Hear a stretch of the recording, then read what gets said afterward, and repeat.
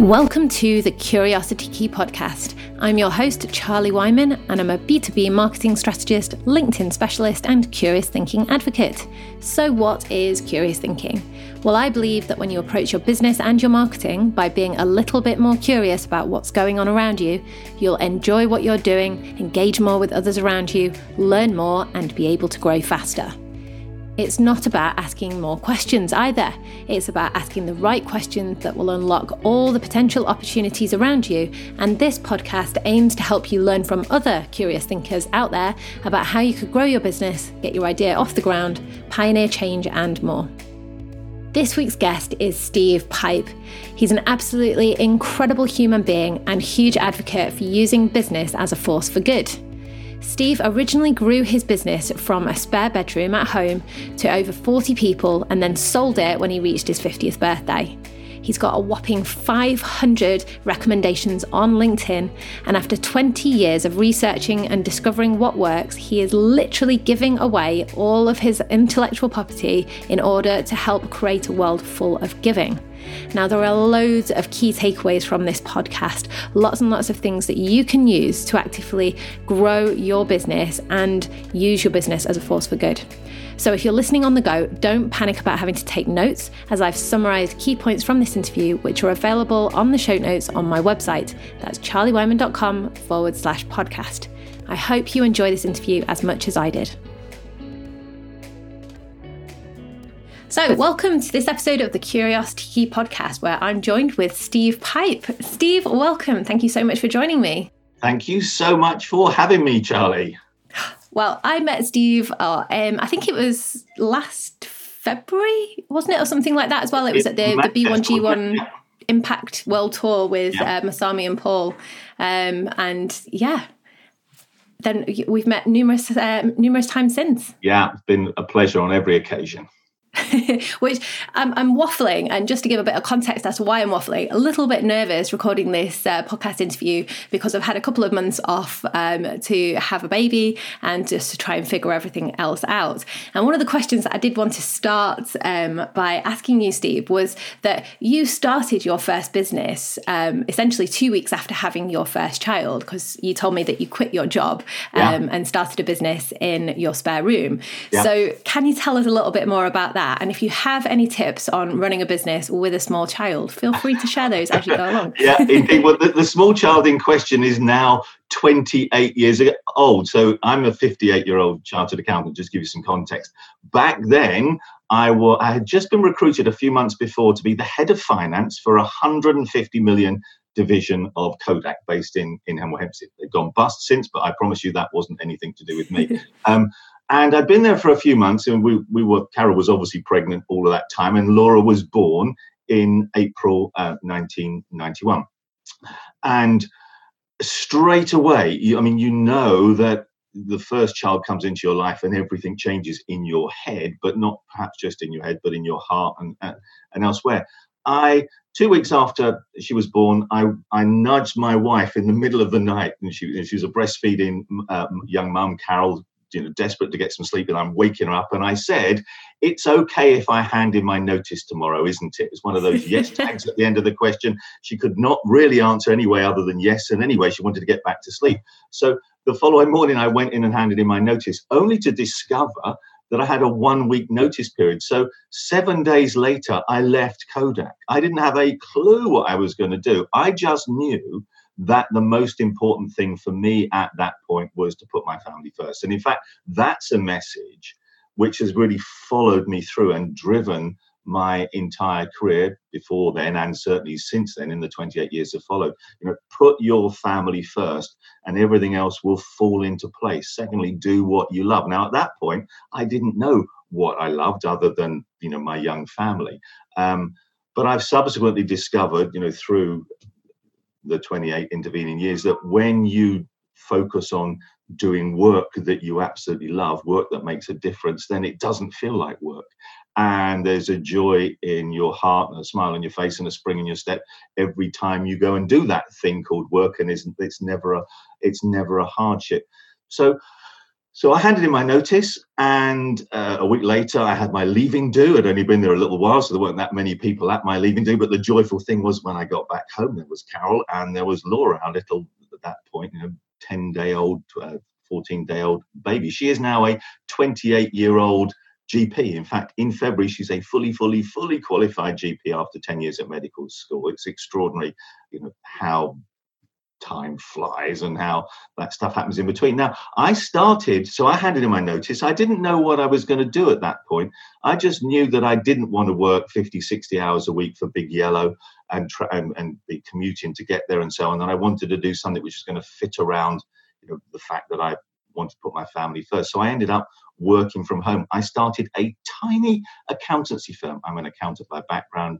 I started this tiny accountancy firm at home. Now, to put that in context, we only had a 2-bedroom house. That's all we could afford. And so we were sleeping in one bedroom. The second bedroom was Laura's, it was the nursery. But I started my accounting bedroom, but a business in the nursery. We had a bookcase, much smaller than the one behind me, and I took out one set of books and put in a little piece of wood that's no bigger than the computer screen that I'm looking at as we speak to you. And I hinged it so that during the day I could flap it down, and I had this, 18-inch by 18-inch work surface onto which I had a tiny laptop. And I started winning clients from a shared nursery with a baby. I would mostly go out and meet them either at their offices or in hotels or coffee shops.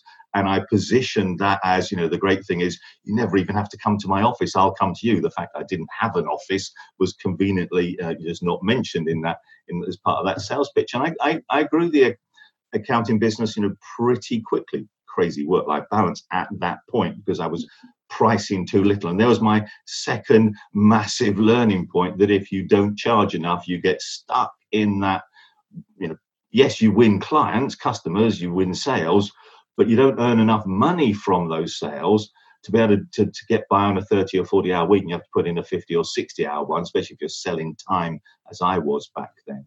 Ran through all my questions for me. We can drill down in more detail on any of those things, but it was the first baby that changed my life completely, both because I'm then a dad and we've subsequently had twins, Johnny and Katie. So we now have 3 fantastic kids. The twins are 25. And in fact, yesterday, Katie was now, proud dad syndrome, I'm going to tell you this. Katie was named as Asda's Employee of the Year within the fresh category, which is out of thousands of people. She works at their head office. Lots of proud dad moments. So lots and lots of proud dad moments. But actually, I think there's a message in there, because I work from home, because I was able to be there every time the kids came back from school and they were excitedly showing us their homework or their bit of art or their little, something, tell us a story about what had happened during the day. They didn't have to wait until Daddy got home at 7:30, having travelled home from the city. Daddy was already, upstairs in. By this point, we've moved to a slightly bigger house, in a dedicated office upstairs. So I was able to be there as part of their growing up in a way that I might not have been. I was able to go to most sports days and help them and always be there to read a bedtime story and early evening baths, and they've grown up into lovely, wonderful human beings. And I think being able to work from home was one of the reasons that's been possible. So I have, ever since then, I built a business subsequently that employed 40 people that turned over 5 or 6 million at its peak. I still never had a key to the front door. Because I never had a desk in the office. I've always worked from whichever home we live in, and we've lived here for 17 years. So I'm talking to you from home, from my study at home. And, in all that time, I have always worked from home. It's not without its challenges working from home, but the pluses so far outweigh the negatives. My commute is from upstairs to downstairs. Yeah, come downstairs. It's joyful. But I think there's a really key message there, which a lot of people do neglect, and I know that I did many years ago, which is to really understand what's important to you in your life, in business, in your career, and just make sure that you're always coming back to those, sort of real key values and the key things that are important to you. Because at the end of the day, we've only got one life. We can't do it again. We can't go back and change things. So we have to really make the most out of what we've got. And I think you've articulated that brilliantly in that, you only had, you had to share an office with your newborn. You know, you had to leverage what you had and you had to make the most out of it in order to grow your business. So you mentioned that you didn't really know what it is that you were passionate about at the time. You didn't know what it was that you wanted to do. So what made you set up an accountancy business and continue doing that to the point where you grew it to 40 people, you know, sort of 5-6 million turnover? Yeah, well, that's interesting. I mean, if I go back just a couple of steps, I studied economics at university and I would have become a professional economist were it not for the fact that I was getting married up here in North Yorkshire, in Yorkshire. We were getting married in Wakefield, actually, and there are no jobs for economists in Wakefield. So really, and what was more important to me then was getting married than pursuing economics as a career, because again, put my family first, put my happiness and the things that mattered to me first. So I sort of forewent the idea of an economics career and became an accountant. Seemed like the next best thing. I was actually very good at economics, so a career might have beckoned, but not up here, only if we'd stayed in London.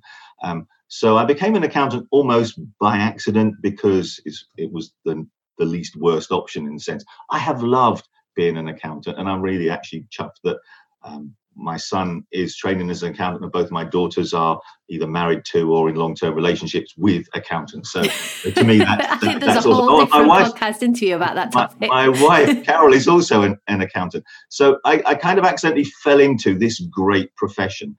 I trained with one of the large accounting firms, KPMG, moved into industry, Kodak, as we were talking about before. So by the time Laura was born, the only thing I knew about was accountancy, except that if I'm going to set up my small accountancy business, the kind of accountancy that I'm going to do is so fundamentally different from what I did at Kodak, you know, multi-billion pound business, or the kind of accountancy that I did, which is mostly auditing at KPMG, that I actually had to start from scratch. Notionally, I was a qualified accountant. Well, I was, you know, technically a qualified accountant, but in truth, I had none of the skills that I actually needed to run a small accounting business. And I think that's often the way, you know, we step out of, you know, one setting where we've been an employee, a small cog in a large organization, and suddenly we discover that we actually don't know enough.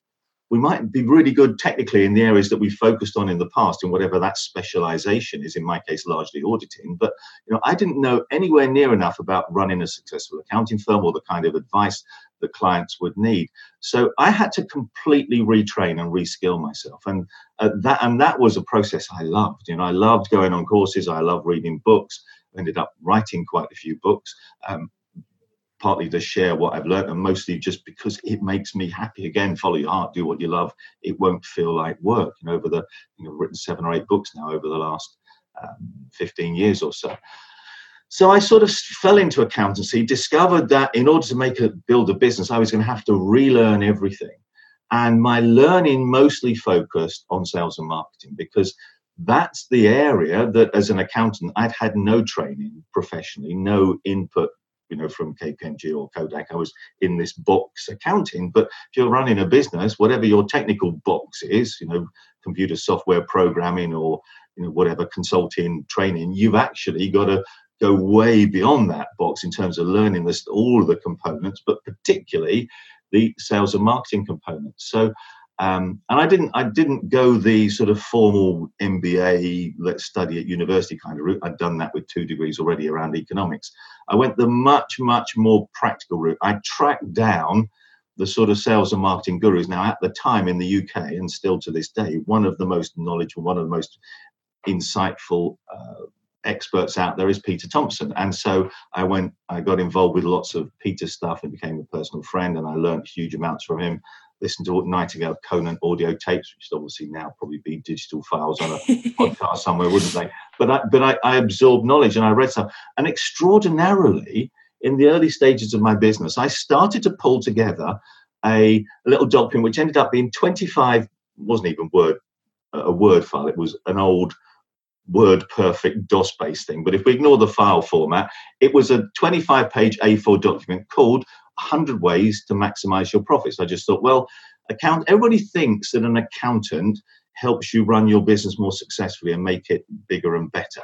Actually, in truth, that's not what most accountants do. It's what they should do, but it isn't what they actually mostly do. So we could talk later about, you know, how to find a great accountant that does that kind of stuff. But, you know, I wasn't trained to help my clients grow, because that wasn't part of the auditing, financial compliance kind of role that we were trained for. So I had to retrain myself in that stuff. And as I learned, as I went on courses, read books, I was paraphrasing some of the things that I came across. I was putting my own spin on them and so on, and I wrote them down. And this was a 25-page bullet pointy kind of document called 25 Ways to Maximize Your Profits. Sorry, 100 Ways to Maximize Your Profits. And I got masses of press coverage as a tiny business. Back then it was much easier, and there were a lot more local and regional newspapers than there are today. Bear in mind, this is 28 years ago. I got lots of press coverage because I was willing to give away this guide. And basically I would take the guide and physically put it in someone's hand, because that way I'm physically meeting them. And a meeting was the first step in the sales funnel.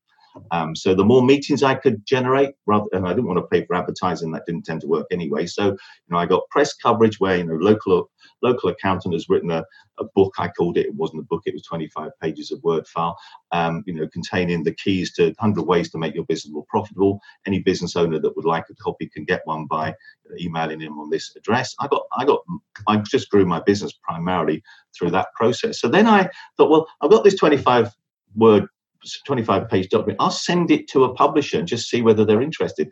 And I was unbelievably lucky. Just about 20 years ago, I sent it to one publisher, Kogan Page. And they had, I didn't realize, but a series of books called 101 Ways to Negotiate, 101 Ways to 101 Ways to Motivate Your Team. There were 101 Ways series around business issues, but they didn't have 101 Ways to Make More Profits or anything equivalent. So they wrote back to me and said, well, if you can take your 100 ways and turn it into 101, we'll commission you. And so, in fact, I'd sent them about 10,000 words and they wanted 60,000 words. So whilst it was one more way, it was 50,000 more words. But so I wrote that over the next couple of months, one little chapter at a time. Was published by Kogan Page, and they even published it. The front cover design, I've got a copy. I'm going to reach out and show it to you. The front cover design of the first edition, this one, which was the blue and green, that was exactly the colours that my business letterhead was in. Now, I don't know whether that was deliberate or accidental, but for me, it was manna from heaven, because basically my business was being promoted on bookstores and airports and airport bookstores around the world. And so that then started to generate lots of additional leads for us. So it was about learning continuously, recognizing that as a new small business, I didn't know anywhere near enough, despite the fact I had 2 degrees and was a fully qualified chartered accountant who worked for some of the best businesses in the world. I knew nowhere near enough. I think that's a really key learning point, which is always be learning, because you can never know enough. And especially what you said is really focus that learning around sales and marketing, because if you have your own business, if you don't have sales and you can't draw in new leads, you don't have a business and you can't keep it going. So it's all around sort of focusing your efforts on those 2 key areas and just learning as much as possible to make sure that you can keep making it happen and building that through. And I want to ask you a question, because there's a lot of people that come to me, and there's a lot of people in the industry that are afraid of giving their sort of valuable information or their knowledge or their insights away for free. Sort of some people that are worried that their competition is going to find out what they're doing. Other people that are worried that they're giving away too much for free and that people won't then want to work with them. I want to just kind of get your insights around that in terms of the value that you've got as a result of giving away, these things for free. There are different points of view. I fully accept that. One of my mentors and heroes, Paul Dunn. I know you've interviewed Paul before, and you know Paul well. Paul is firmly of the opinion that people don't value what they get for free, and many other people say that you shouldn't use free, you shouldn't give away stuff for free. However, my experience of building multiple businesses over the last 30 years here in the UK has been that it has been the underpinning, it's been the driving force, it's been the key success factor in everything I have done. Whether it was my initial 25-page Word file that I got all that press coverage for, then it was the book. So I would give away the book for free. Of course, I would flipping give it away for free, because I'd give it away at a meeting. There are telesales people out there that would charge accountants £100 to line up a meeting. All it cost me was a bit of free press coverage, and then the £5 to buy my book to give it to them. So I then when I built the business that really took off was called AVN. It was a training, consulting, software business specifically aimed at accountants. We only sold to fellow accountants in public practice here in the UK, and we created a raft of tools and resources, step-by-step systems to help them serve their clients better, consulting processes, ready to run business clubs, seminars, and the list went on and on and on, but also to run their businesses better around serving their clients better, and also to do those things in a way which made them more money, because at the time, research was showing that most accountants didn't earn anywhere near enough. Despite what people think, most accountants weren't earning anywhere near enough, which meant they were having to work too damn hard, which meant they didn't have enough time to actually really give the proactive, leave no stone unturned service. So my core business was helping accountants break out of that track, and we grew to about 500 firms of accountants who paid a monthly subscription. At its peak, they were paying us around about £600 or £700 a month, so £8,000 or £9,000 a year. We had many of them, and then there were ancillary things around that as well. It was a very successful business, which I eventually sold to the management team, and they still run it now. I delivered a webinar to the AVN community, a couple of weeks ago. You work with Shane, yeah, absolutely. So yeah. that AVN community now under different ownership, as it were. But Shane was actually Shane was the software. He was our IT director back in those early days. He created the first few bits of software, and he's moved through and become MD and driving force and guru. In fact, he's written the most extraordinary book very recently called Putting Excellence into Practice. So there's another example of someone who's completely transformed and added to their skill set. IT director back then and globally published author and guru now, taking the business to another level. Just to go back to Shane, so I know Shane again. I think I met him through B1G1, which is just, you've heard me talk about B1G1 on this podcast before. I cannot sort of praise the community and what it is that the B1G1 sort of movement is creating. So we'll talk a little bit more about that later. But yeah, so I met Shane there, and you said that Shane originally started sort of developing software, and he now runs the business. How long did he work for the company, and what was your role in sort of mentoring him or developing him to the point where he could take over the company and you'd be happy with that? I can answer some of that question, and some of that will look good on me and some of it less good. Shane was, I started AVN on my own after I sold my little accounting business was down south in Welwyn Garden City. When our twins were born, they're now 25 years ago, we had to move up here to Yorkshire because we needed to be close to parental support. Carol's mum and dad live here. So I sold my accounting business, and for the second time, I actually had no business. I had no visible means of support. But at that, when we moved here, what I set up was what effectively became AVN. So that was almost 25 years ago. And about 3 or 4 years into its existence, I merged with one of the firms of accountants. I was a 51% shareholder. He was a 49%. And Shane came into the team then. So over 20 years, Shane's been involved. Back then, he was an IT man. And over that 20-year process, he has grown and developed. He's been the MD I think, for about 10 years, because I never, and here's an interesting insight. Well, I think it's interesting. I learned an enormous amount of stuff. I ended up being reasonably good going on stage. In fact, the whole growth model of the business was I would stand on stage, run events, which would hopefully capture the audience's attention. At the end of them, they want to become customers. That was the process. The events were free. So go back to, do I give away stuff for free? Yes, absolutely. I share a day's worth, sometimes 3 days worth of completely free content. But if it's really good content, they will want more, and they will want help in implementing it. And so, yes, that has always been, whether it's free books, free reports, free training, free webinars, those have always been the driving force. So I became quite good at creating the solutions, the systems that accountants would use, the marketing tools, the consulting processes, the ready to run seminars. I became quite good at standing on stage and telling the story around that, sharing value around that, bringing customers in, the sales and marketing stuff. But I have never been any good whatsoever at running a business. And there's a distinction between being the visionary, as it were, who sets out the path that you're going to go down, that creates the technical stuff, which I don't mean computer technical stuff. I didn't do that, but the stuff that could be written in Word files, in systems, in checklists, in letters, in PowerPoint presentations. I created most of that in the early days, and I was good at that. I was good at, as well, the team told me I was good at inspiring them to do a better job. But what I did was I surrounded myself with great people who stepped up to do the work. I would do the fun stuff, go back to do what you love and it won't feel like work. I would do the things which I loved doing and I was good at. I was good at reading, creating, writing, and standing up and talking about it.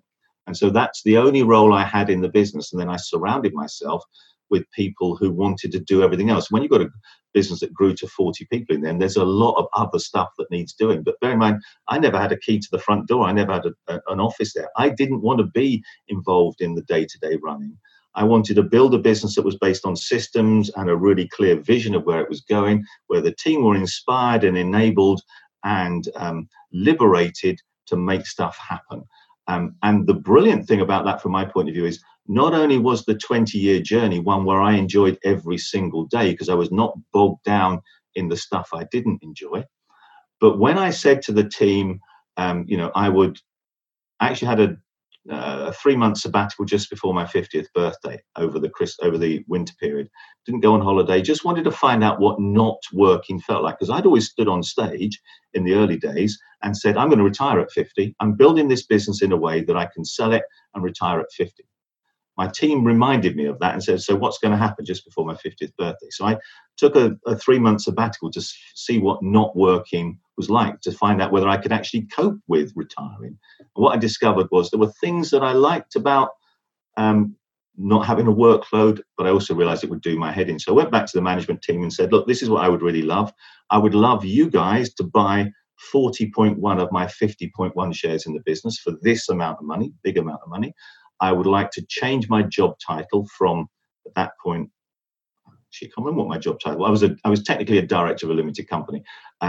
So I don't want to be a director anymore. I'm going to resign as a director.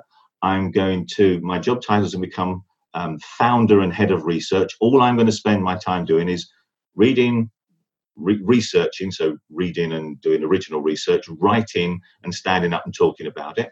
I want to work 2 days a week for 40 weeks a year. So there's an 80-day-a-year arrangement. I want this amount of money for 80 days a year. If you make me work a single day more than 80 days, there's a really penal overtime arrangement in place.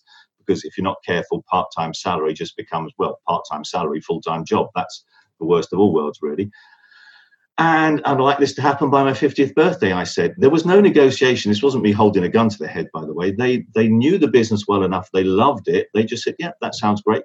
So by my 50th birthday, all of those things happened.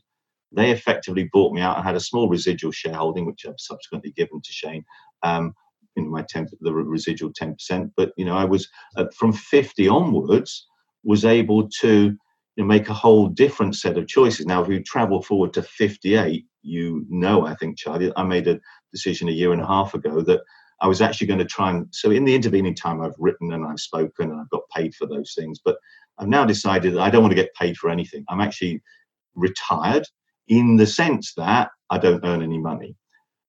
I'm not retired in the sense that I don't sit at my desk reading and researching and doing stuff for 4 days a week. I love learning and I love sharing and I love bringing value. But where my focus now on, and we'll come back to that theme, my focus now is helping any business anywhere in the world use its business as a force for good. And so B1G1 is a passion of mine. And I give all of my time and all of my intellectual property, my books and so on, away for free in order to make it easier for businesses to come on that journey to making the world a better place, to become a force for good. So actually, one of the books that I wrote a couple of years ago with Shane, this is an old edition. I can't find the current edition, but it's actually it's a book which I'd love to give to anybody who's listening to this podcast and would like to grow their business, maybe to do some of the things that that we've been talking about, they're welcome to have a copy of this, and we'll put a link, no doubt, underneath where. I was going to say, I will put the link in the show notes, which are on my website, so charliewyman.com/podcast, so you can get all the show notes there and the links. But for anybody tuning in that's not listened to an episode before, B1G1 stands for Buy One, Give One. You can go to the sort of b1g1.com website to find out more. You can connect with Steve on LinkedIn. You can connect with me on LinkedIn, find out a lot more information about the organisation, or listen to some earlier podcasts, especially the one with Paul Dunn, who's one of the founders of B1G1, incredibly inspirational human being. So I think both Steve and I encourage you to learn more about B1G1 because it's incredible. Do, yes. It will actually change the way you view your business forever, I think. Certainly has me. Yeah, and I think we talk a lot about, using business as a force for good because, we can't rely on governments, we can't rely on other people to be able to make a positive impact in the world and change things, but we as business owners can, we can do that ourselves. We've just got to find, the ways that we can do it. And, you talk a lot about putting yourself out there because that's a lot of what I do and work with clients is I help them become more visible and more influential because as a result, you win more leads, you win more business, and you can grow much more sustainably without having to then spend a fortune on marketing, start, getting really frustrated with advertising and other such things. So just want to talk a little bit more about the fact that, you very much put yourself out there and you focused on what you were good at and let other people focus on the things that you didn't like or weren't so good at so that you can keep that momentum building and keep the business growing. Can you talk a little bit more about that or any advice that you can give to either a startup or a small business that wants to put themselves out there but not quite made that leap yet? Bear in mind that I've just said that the two things that have driven the success in our business have been me writing stuff in early days, 25 pages of Word file, and that which turned into a book, and then me standing on stage using seminars and webinars as the top part of the sales funnel. The extraordinary thing about both of those things, writing and speaking, is if you went back and asked my school teachers, and in fact, if you went back and asked, even to this day, to a large extent, my family members, would Stephen, they call me Stephen, by the way, but I like to be called Steve, would Stephen stand on stage in front of 5 people? They say categorically not. He's way too embarrassed, way too shy, way too timid for that. And I absolutely am. If we go out for a meal, Charlie, if Karen and I go out for a meal and, the food's horrible and the waiter comes around and says, what do you is everything okay? I'll say, oh yeah, it's good, thank you. I do not ever want to make a fuss. I never want to put my head above the parapet. I feel uncomfortable and embarrassed in those situations. So how come I'll stand on stage in front of 1,000 people? And to some extent, I surprise myself, but I think everybody's got that in them. And everybody will be surprised by the fact they can do it. What I found was that as long as I'm talking about something that I know more than the audience, and by definition, I always do. I'll either be talking about, in this case, we're talking about my story. So no one else knows my story and my insights and my thoughts better than me. Therefore, I can't be wrong. If I stand on stage in one of my the events where I was showcasing the stuff that AVN had created that people were invited to buy from us at the end of the event, no one knew that stuff better than me because I'd created, I'd invented, I'd made up and imagined most of it. So as long as I felt that I had more knowledge than my audience, self-confidence grew. Now, the first time I stood on stage, I was terrified. But what I discovered is you don't die. People are interested and you get a real buzz at the end of it. So the second time was a bit easier, despite the fact that, I'm this shy, retiring, really won't say boo to a goose kind of person, and still am to this day.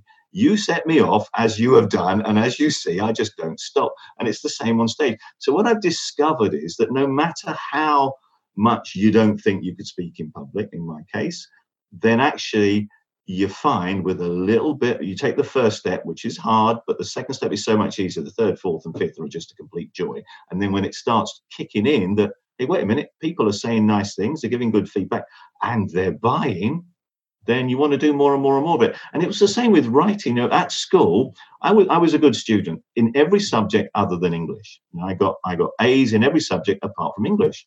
It just wasn't the thing that any of my teachers would have ever imagined that I'd have written one book, let alone, 7 or 8 of them. And so what I found in both those cases, the things which I thought would be impossible for me, writing professionally, speaking professionally, using those things as the basis to build a business and basically change my life, I would have assumed they were impossible, but they absolutely categorically have proved not to be. They proved to be much easier than I dared to imagine, and they have proved to be at the root of the little success that I've had. So it's about tackling those things that you think you can't do, and putting yourself in the public sphere. These days, it's mostly about, I'm guessing, social media, video blogs, and writing stuff. It's perhaps not in the same way that it was back then, but it's still putting your head above the parapet, going public, in Daniel Priestley and Dent's terms, sort of turning yourself into a key person of influence. I've read the books now, and I think they're great. And effectively, what he's talking about is I've done my version of that over the years and kind of became a key person of influence in the accounting space without knowing that's what I was doing. But it's the same sort of thing. It is so much easier. No matter how many hang-ups you've got, it's so much easier than you dare to imagine, trust me. And it's a much I'm mumbling again, but it's a much more valuable use of your time when it comes to marketing as well, because the return on your investment in time in putting yourself out there, becoming more visible, is significantly greater than any amount of advertising spend or sort of other forms of marketing. And sort of like my background especially is around sort of running events and webinars and seminars and things like that as well, because again, in my experience, it just yields so much greater benefit. Yes, the time aspect of it is much greater, but as you just said, focus on doing the things that you're great at, and then outsource or get other people to focus on the things that you don't have to do. Yeah. That will then allow you to invest more time doing that. And, you mentioned as well that you are one of the world's most trusted accountants due to the fact that you have over 500 testimonials on LinkedIn. So 500 or over 500 LinkedIn recommendations, which is incredible. So, I obviously teach a lot about how to leverage LinkedIn to grow your business. And one of the things that I preach about all the time is make sure that you have current recommendations. So what's your secret to success? How did you get over 500 people to actively go onto LinkedIn and give you a recommendation? Yeah, well, because these are of course recommendations, not just endorsements. It's easy to endorse, isn't it? Click the endorse button. But recommendations where someone actually taken the trouble to write a sentence or a paragraph, or sometimes War and Peace about you, and post it on LinkedIn. And the trail is there visibly of who said it and when they said it and what the relationship was at the time. And I have something like 520 of those. It's embarrassingly simple. It's embarrassingly straightforward. But I am really proud of the fact that I have those 500 recommendations, because the key is twofold. Number one, do things that people really value. So through my seminars and books and webinars and one-to-one consulting sessions, time and time again, people said, that was great. Thank you very much. Really found that useful. That's really making a difference. You've helped us grow and succeed, or whatever. So when you do stuff that people find really valuable, what I then just created was a systematic way of, when they said that was great, systematically saying, I'm really pleased it was great, really pleased it was valuable. Would you do something small in return for me? Would you essentially say what you've just said on LinkedIn?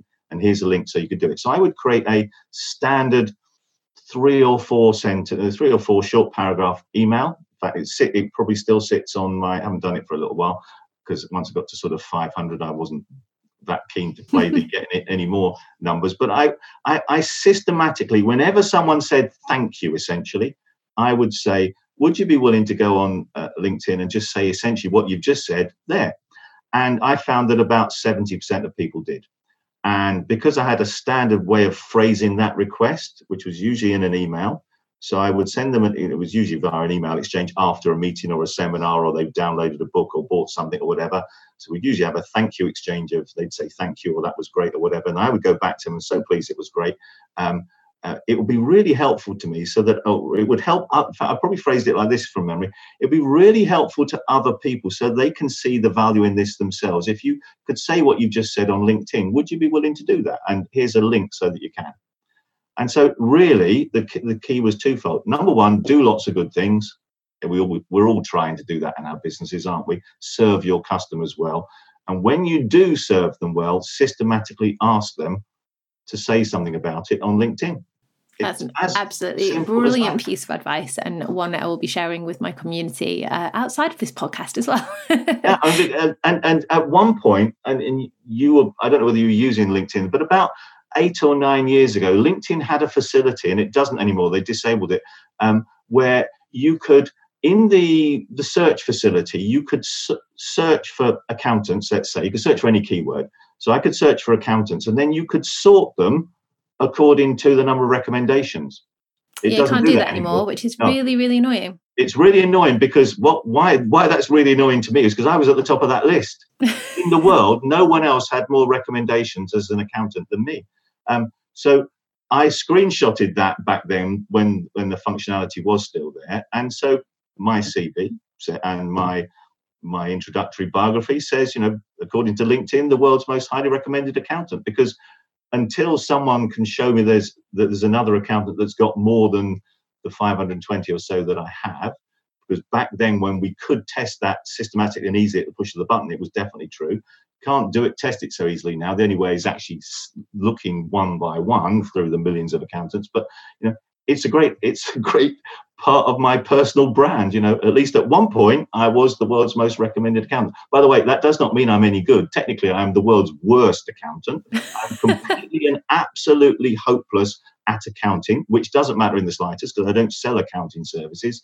I historically used to sell to accountants ideas for making and systems and solutions for making their businesses better and serve their clients better, but they weren't technical accounting solutions. And I don't even do that anymore. I now just help businesses build kindness and doing good into their business model, so they're a force for good in a way that makes their businesses more successful, as well as making the world a better place. That's a really key lesson there in what you just said, because there's a big difference between what people perceive to be true and the reality of it. So, if you see or hear something, in that sort of Steve's the most, sort of recommended accountant out there, but does not actually do accounting services for clients, do a little bit of your homework. And that's another reason why I love LinkedIn, because you can actually go onto somebody's profile and really understand what it is that they offer. And the more optimized and the more sort of present their profile is, the easier it will be to understand what somebody does, who they do it for, and really what value that they're going to offer. There are so many people out there selling services, selling things, and don't necessarily have the experience to back it up. So use LinkedIn to get that extra credibility and to understand who is doing what. Because perception and reality are two quite different things, especially on the internet today.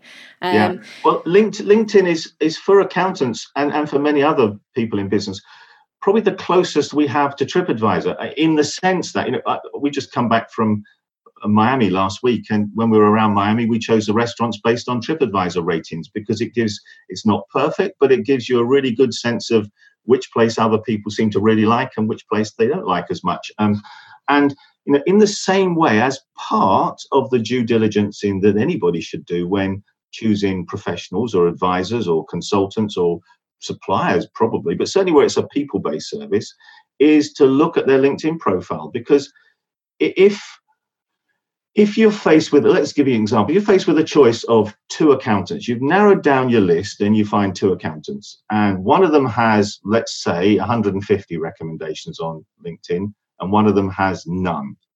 What can you conclude? Well, you can't conclude for a fact that the one with no recommendations is no good. I mean, he or she might not be using LinkedIn in the right kind of way, might not have asked people, might have the right kind of customer base. But it's telling you something, I think. Whereas, and what's definitely, to get 150 recommendations, that other accountant has to have done a lot of good things for people, because you can't get named, identifiable people to put their head above the parapet and say, this accountant is great. unless actually he has done something really good. A handful of recommendations, but you can get those from friends, you can get them from team members, you can sort of play the game a little bit, but you can't get hundreds and hundreds by playing the game. The only way you can get a lot of recommendations is actually by doing a lot of good work. And the accountant or the supplier, the person who doesn't have a lot of recommendations, still may be great, but we don't yet have evidence of that. Whereas the supplier who does have a lot of recommendations probably is great because there's a lot of evidence suggesting that's the case. So I love TripAdvisor when we go on holiday, and I think accountants and professionals, and indeed pretty much everybody else in business, if they're selling themselves, then their LinkedIn profile, if they're claiming to be a guru or an expert, their LinkedIn profile has actually got to support that claim rather than undermine it. Yeah, and social proof is one of the biggest drivers of business today. So, your LinkedIn recommendations. Robert Cialdini told us that, Yeah, and another form of social proof. Yeah. Exactly. And, for our listeners, for your benefit, that this podcast is available as an audio podcast, so you can listen to it on any of the sort of major podcasting platforms. And I also host the video interviews on YouTube. You can also find them at my website, charliewhyman.com. So there's lots of different ways that you can consume this information. And each of the podcast episodes gives you a different insight and a different perspective from somebody else that is, in business, is growing a business, that has exited a business with the purpose of inspiring and empowering you to do more. So at this point, I'm going to say thank you so much, Steve, for sharing all of your wisdom, all of your insights. And, I hope that for our listeners have gained a huge amount from this podcast. We are going to have a look at creating an impact assessment. So this will be for video watchers only. If you are listening on audio, then just come back to my website or come back to YouTube, and everything will be on my website anyway. So thank you so much for listening. I will speak to you again soon. When you're working on exciting projects in tech or trying to change the world, it's hard to focus on marketing, and it might not seem like a big priority for you right now. Talking about what you're working on and the driving force behind why you're doing it will help you raise your profile in your industry and keep your audience up to date and interested. My goal for this podcast is to share the amazing things that businesses and individuals are working on that will shape the world of tomorrow. If you enjoyed this episode, be sure to subscribe on your favourite podcast listening platform and share it with the others that you think would benefit. If you liked it loads, then feel free to leave me a review. All the show notes and any links mentioned in today's episode will be available on my website. That's charliewhyman.com/podcast. Thanks so much for listening. See you next time. Ciao for now. Bye.